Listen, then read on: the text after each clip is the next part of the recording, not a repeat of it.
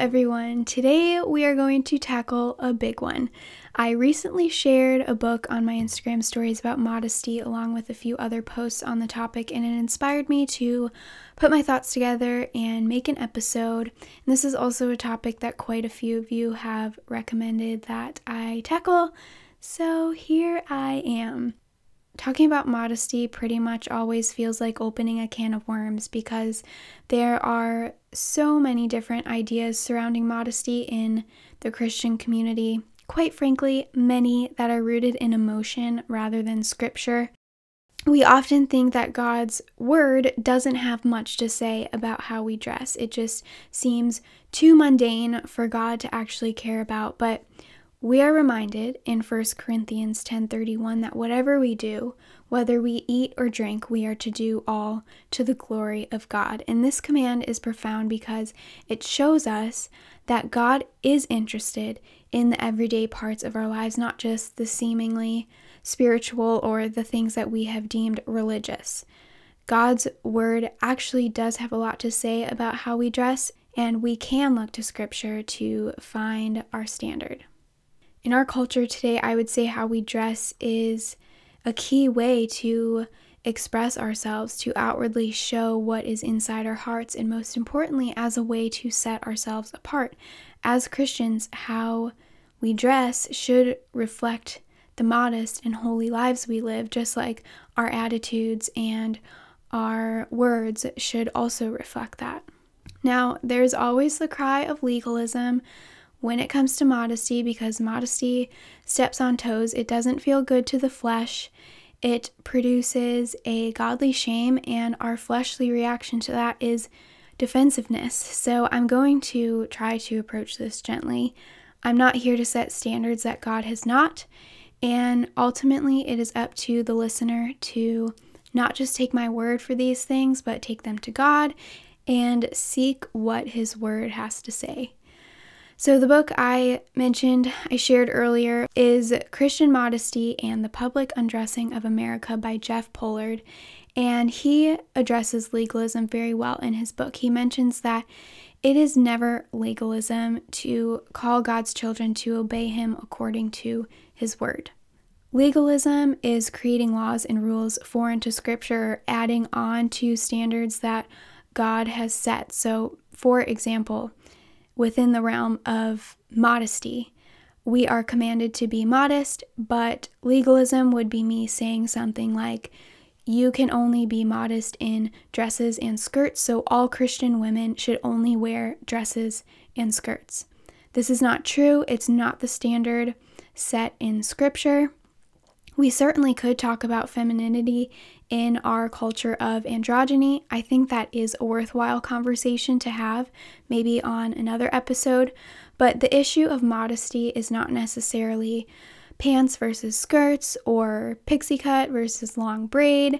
There are certainly women that may feel that they are most modest in dresses and skirts, and that is totally valid. I feel like I'm sort of leaning that way myself, almost unintentionally. But that is a personal conviction, not a standard found in Scripture. What we do find in Scripture is how much of our body should be covered and why. So in the book I mentioned, the author goes through the history of the swimsuit industry, which is really interesting. And he also takes a look at clothing throughout the Bible, and he comes to the conclusion that the biblical model suggests a standard of at least neck to below the knee covering. Now, this clearly leaves us a lot of Christian freedom. The argument is not for a return to the robes of the ancient days. God made us all different in different time periods with different personal tastes and style. You don't have to look like Ma Ingalls or a prairie muffin to be modest. I like looking like a prairie muffin, but you don't have to. Modesty doesn't have to be frilly. It doesn't have to be like the Duggar denim skirts that we think about when we hear the word modesty. We live in a modern age with a lot of different fabrics, colors, designs, and that is a blessing. We can cultivate modesty in the styles that we enjoy the most. That may be floral dresses, that may be the denim skirt, and that is totally fine.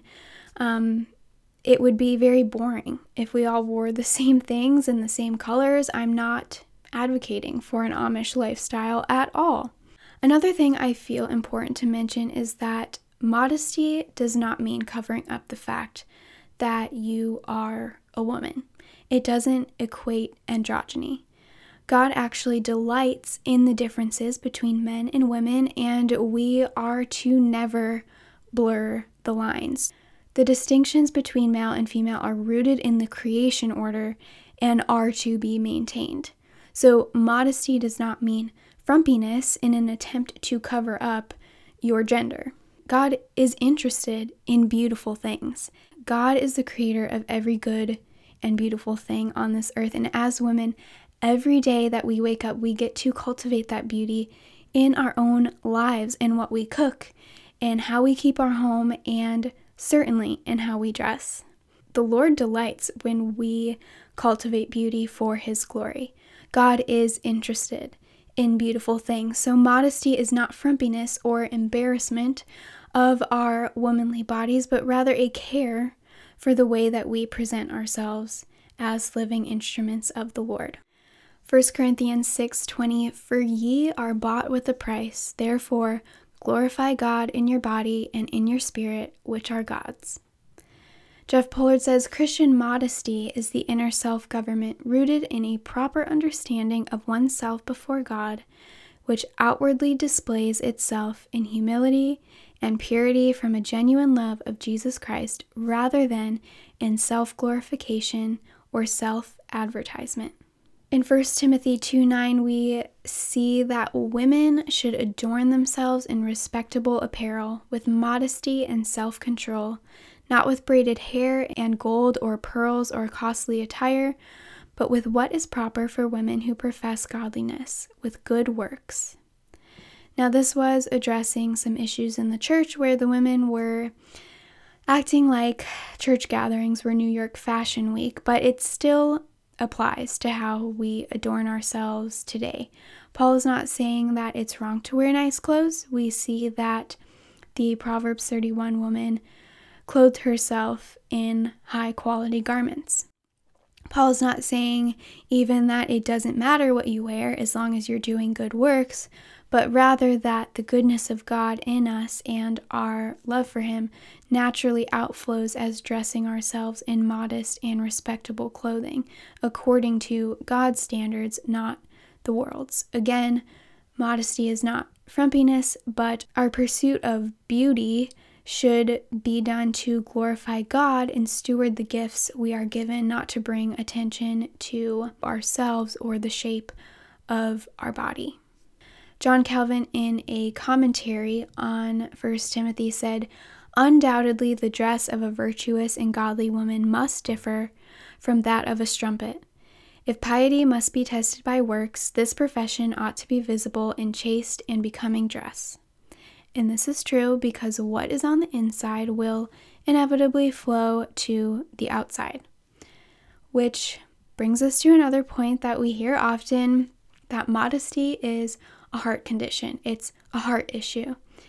And that's a true but very nuanced statement. I would agree and say yes, it is a heart issue precisely because our hearts are the issue. We see in Jeremiah 17:9 that our hearts are deceitful above all and desperately sick. The emotions and conclusions that come from our heart are not always truth. Our heart is not the arbiter of truth. God's word is. Our feelings do not determine what glorifies God. God does. We are called to die to our flesh and take up the cross, and that's going to hurt a little bit. So if modesty being a heart posture brings someone to the conclusion that it's okay to wear provocative, revealing clothing because God knows their heart, well, yes, He does, and it's not a heart postured toward Him. We are to follow the Lord, not the world, and refusal to forsake the world and refusal to forsake our flesh will never cultivate a modest heart, and therefore will not outflow to the outward appearance. My personal journey with modesty happened without me knowing it. This may not be your story. This is just my personal experience. But my venture to modest dress was not intentional. There wasn't a moment where I was like, okay, I'm no longer wearing short shorts and crop tops. Not that that is a bad resolve to make by any means, but I just don't think I ever considered the issue, quite frankly. It was purely the Lord working in my heart to bring me where I am now. And I've only recently noticed that after going through some of my old content, and I just could not believe some of the things I thought were okay to wear and some of the pictures I thought were okay to post. So I just had realized like how far I had come, and as I had sought the Lord more and more, just in a general sense, like I said, I wasn't saying like, God, what is modesty? What do you want me to wear? It wasn't that. I was simply seeking Him and His Word, and I guess that just eventually overflowed into my physical appearance and what I felt comfortable clothing myself in. I remember the last time I wore a swimsuit. It was the summer of 2019 at the beach, and it was like a high-waisted bikini type thing, and I was so uncomfortable. Just so uncomfortable. Not because I don't like my body or like my size. It was just not right to be wearing that, and I knew it even if I didn't know it. It was a miserable time, and I have not worn a swimsuit since, and I will probably never wear one again. That's not an issue for me because I don't like swimming. It makes me claustrophobic. But anyways, that summer was also the summer that I started wearing pants instead of shorts most of the time, even in the heat. And last summer, I actually didn't wear my jean shorts at all. The only shorts I have now are some pajama shorts to sleep in the summer months. I remember last summer, I was even uncomfortable in those just around the house. So I'll probably get a nightgown or something grandma-ish like that for this summer. But again, this was unintentional. I just started becoming more and more uncomfortable in things, even if I didn't know why right away. And I still have a ways to go. Glorifying God in all that we do is a lifelong pursuit, and I'm in no way saying that I have arrived, but I just wanted to share, I guess, my personal experience with modesty and how I got to where I am now. There is so much more that we could talk about in regards to modesty of heart and modesty of dress, but hopefully this just gave you a little spark to pursue this topic. I highly recommend the book Christian Modesty and the Public Undressing of America. I think I read it in one night. It's short, it's sweet, and it's to the point.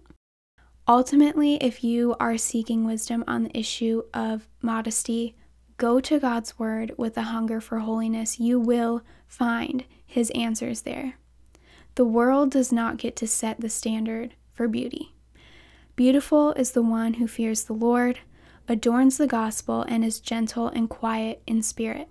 So be encouraged, ladies. Pursue holiness, and I will talk to you in the next one.